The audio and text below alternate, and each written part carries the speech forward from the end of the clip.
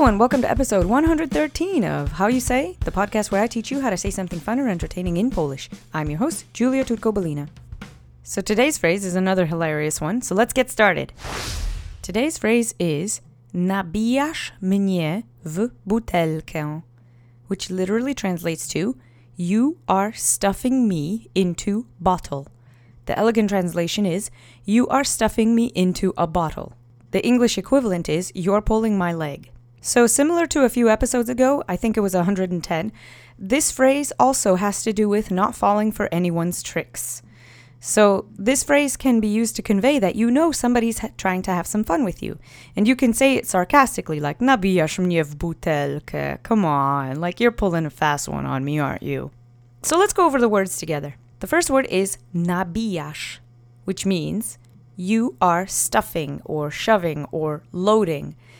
Nabijasz is in its second person, singular, and informal case.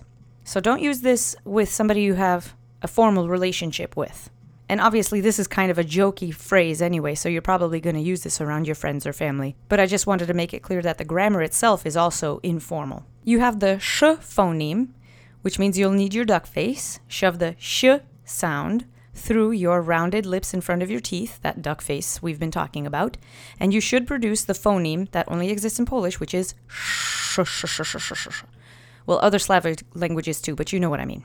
The accent is on the middle syllable. Let's say nabijasz together 3 times. Follow me. Nabijasz. Nabijasz. Nabijasz. Great. Okay, so the next word is mnie. We've seen this word before. It means me, and it's in its singular object form. Let's say mnie together 3 times. Mnie. Mnie. Mnie. Great. The next word is w. We've seen this too. It's a preposition. It means into in this case. Let's say w together 3 times. W. W. W. Great. And the last word is butelkę, which means bottle. It's a singular object form.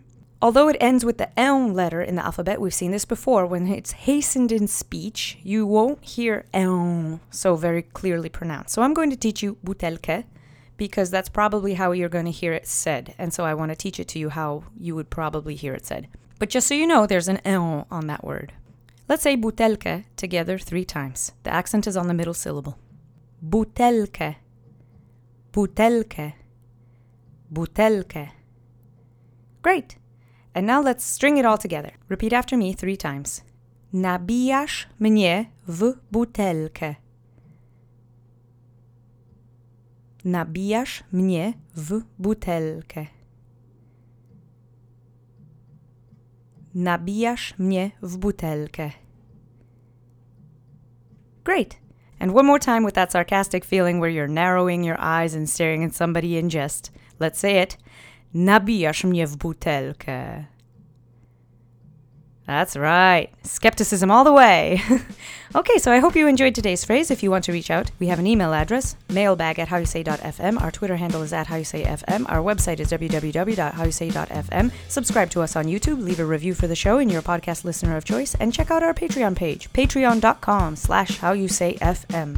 Thanks again for listening, and I'll talk to you next week. Cześć!